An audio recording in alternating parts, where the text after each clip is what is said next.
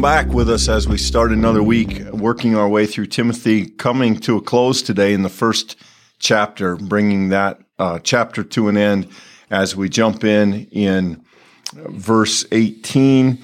A pretty significant switch of directions, but an interesting passage here. So I'm going to go ahead and just read all the way through the end of the chapter here, just 2 or 3 verses, and then we'll stop and talk about it. I'm giving you these instructions, Timothy, my child, in accordance with the prophecies made earlier about you, so that by following them, you may fight the good fight, having faith and a good conscience. By rejecting conscience, certain people have suffered shipwreck in their faith. Among them, Hymenaeus and Alexander, whom I have turned over to Satan, so they may learn not to blaspheme. So, you're going to see this throughout the book, these little moments where Paul says something encouraging to Timothy, kind of a stay the course, fight the good fight. That's going to come up again. We're going to see that phrase again later. It is kind of partly it's the way Paul writes, and partly it's the purpose of this letter. He's writing to Timothy to kind of spur him on and encourage him as a leader. And so, we don't know a great deal. This isn't the last we'll hear about it, but we don't know a great deal about what the prophecies were. But it seems clear that at some point, Timothy's family dedicated him to service, partnering him with Paul. And Paul is now telling him to sort of live up and live out of that so that by following, you may fight the good fight. And I think in the church context, Michael, fight the good fight is a really fascinating phrase. In other words, he doesn't tell him that you may do well. He doesn't tell him so that you'll get it right, that you'll be correct. Paul seems to presume that there's going to be struggle in leadership. And I think that's very interesting, that fight is a tough word, but that there is a kind of grinding that happens to be leader, that it's not all smooth sailing, that there is some pushback and there is some struggle and there is perhaps some conflict, and that Timothy needs to fight the good fight. Now, you could read into that lots of stuff. Don't fight the bad fights.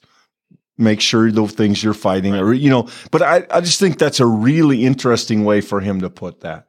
Yeah. So I think it's interesting, not only that he says that, but that it is paired with these earlier words. So let's just remind ourselves of it here. When he says, Timothy, my child, in accordance with the prophecies made earlier.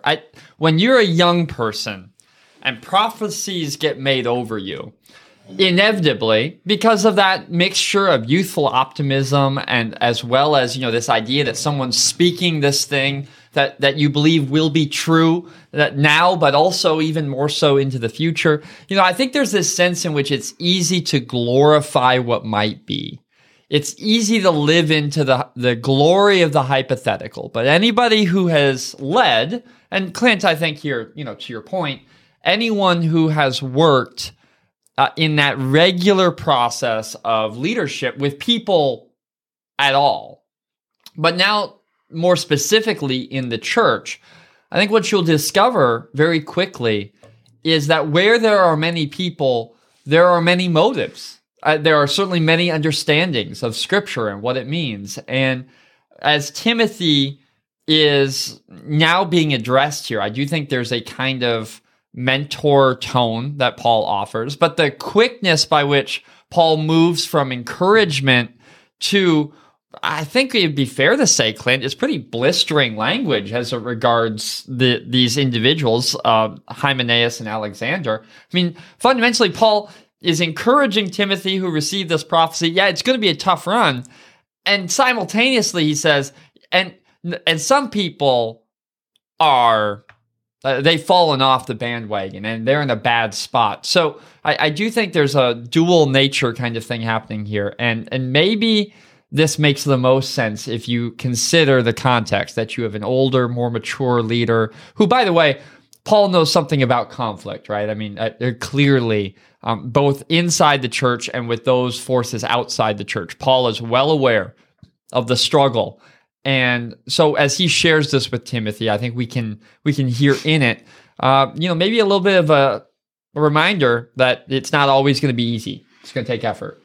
Yeah, I think you could preach an entire sermon just from verse 19. Fight this good fight, Timothy. And then he goes on, having faith and a good conscience. And it's interesting, the pairing there. Faith to believe in something, to subscribe to something, to accept something, and a good conscience, a good sense of morality, a good system of ethics, a behavior that is connected to that belief. That the way one lives for Paul is an outflowing of their belief, an outflowing of their faith. And so faith should lead to good conscience. And what happens when you get them wrong? Look at the next part here. By rejecting conscience, in other words, by getting the moral, ethical part wrong, by offending conscience, certain persons have suffered a shipwreck in the faith. That fascinating language. Really? They have sunk their faith. Yeah. Their faith sank because they didn't practice the right moral, ethical things to support it. And it's fascinating that he tells Timothy faith and good conscience, and then goes right on in the next sentence to say, but by bad conscience, you get a bad result in the faith. Yep. And then he's going to go on. We'll cover the people that are named in a moment, but that is a fascinating phrase, and I think there is a deep wisdom there from a discipleship perspective, from a church perspective. If I were reading this, I think if I were in Timothy's shoes and trying to make sense of this is one of the moments where I would think, ooh, Paul knows some stuff. Yeah. But there's some depth here. So this too stuck out to me, Clint. So I looked up here this word that is translated conscience because I was curious what's happening there. So the Greek word is synodesis, and it is translated every time as conscience, and it has that idea of distinguishing between what is morally good and bad.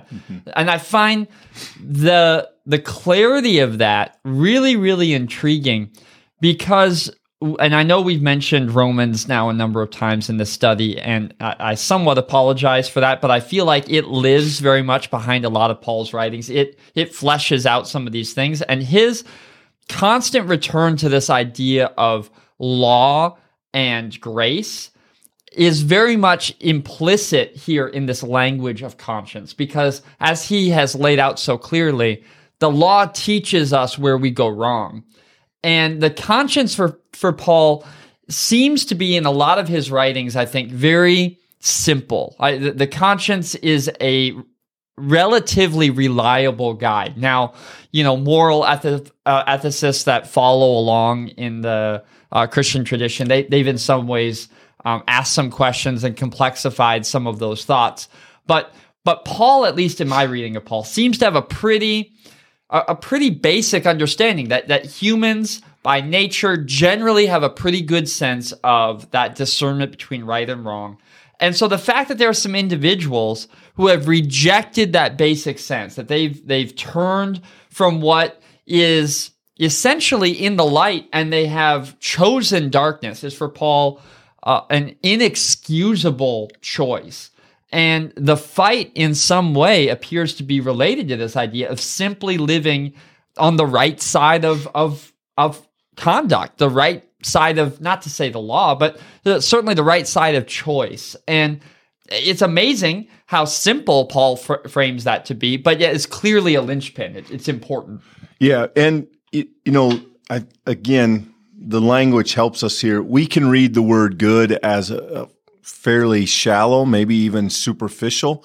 But in the Greek, that's very close, at least for Paul. I would argue that that's very close to godly.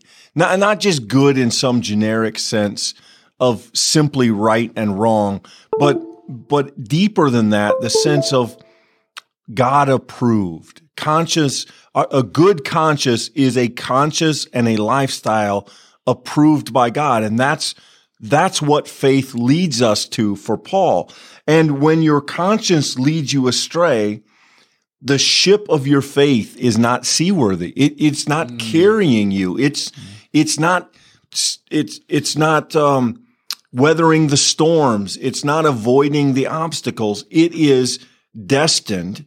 It is in danger, and ultimately it's going to sink. It's not seaworthy. And so, I mean, this idea of a seaworthy faith, I don't know. This is a rich verse, I think, from a sermon perspective or from a discipleship or devotional perspective.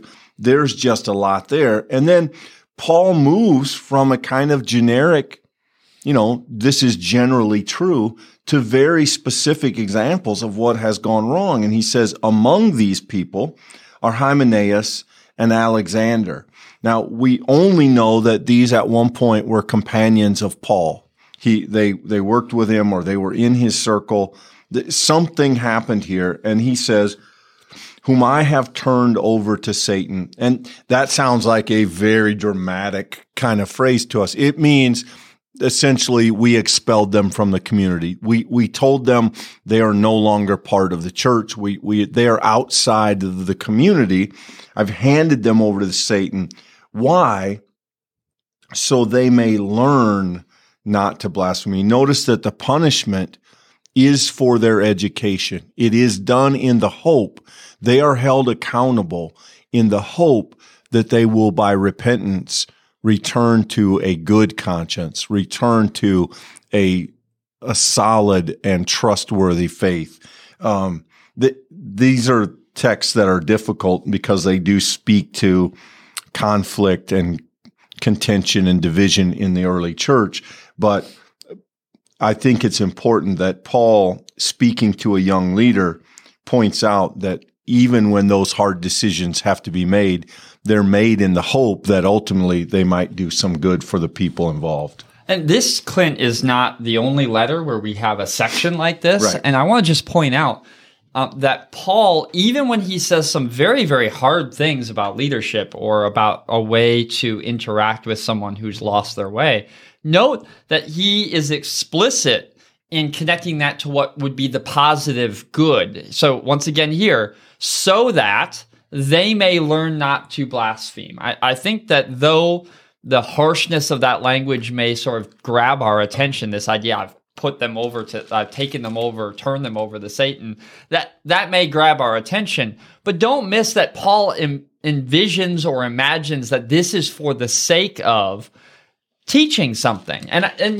maybe there's some rhetoric in that, and Paul is just speaking harshly. But as we see in other letters, the individual in the Corinthian community who he says needs to be turned out because of his conduct, says for the sake of their ability to be received again, for their in order for there to be reconciliation, do this action. I think that is a fundamentally Christian conviction that we see Paul instructing Timothy, that even when we do hard things, we do that hard thing for the sake of the one that the hard thing is being done, that God's grace is able to work even in difficult circumstances. I think there's a little bit of preaching in that may not be incredibly close to the text itself, but I think it's powerful, just the fact that even though these individuals get named, Paul has in mind a kind of learning that he hopes for them. And I mean, ultimately, that's the hope of all Christian life, is that we learn somewhere along the way. Yeah, and I think you want to take a moment to connect this. What did Paul claim of himself? I was brought into the faith even though I was a blasphemer. We saw that in we saw that in verse 13. And Paul, again, it's very subtle, but what is Paul saying? I recognize blasphemy. I had done it, but I was called to something else and brought into the faith.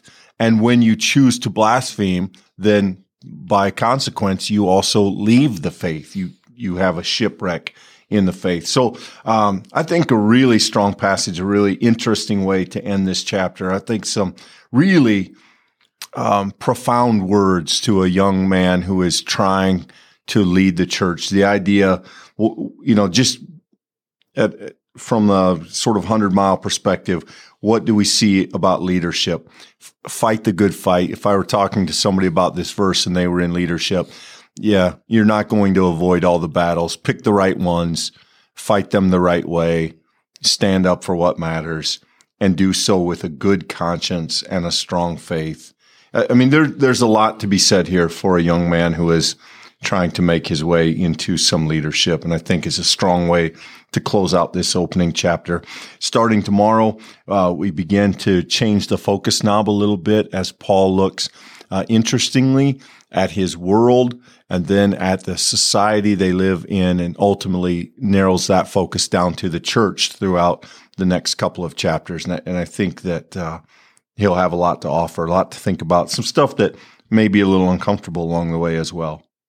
Well, I think, friends, that will be it for today. Thanks for being with us. I hope that you've enjoyed this. You will like it. Maybe subscribe if you want to join us for more studies in the future. But that said, we look forward to continuing our study tomorrow. Until then, be blessed. Thanks.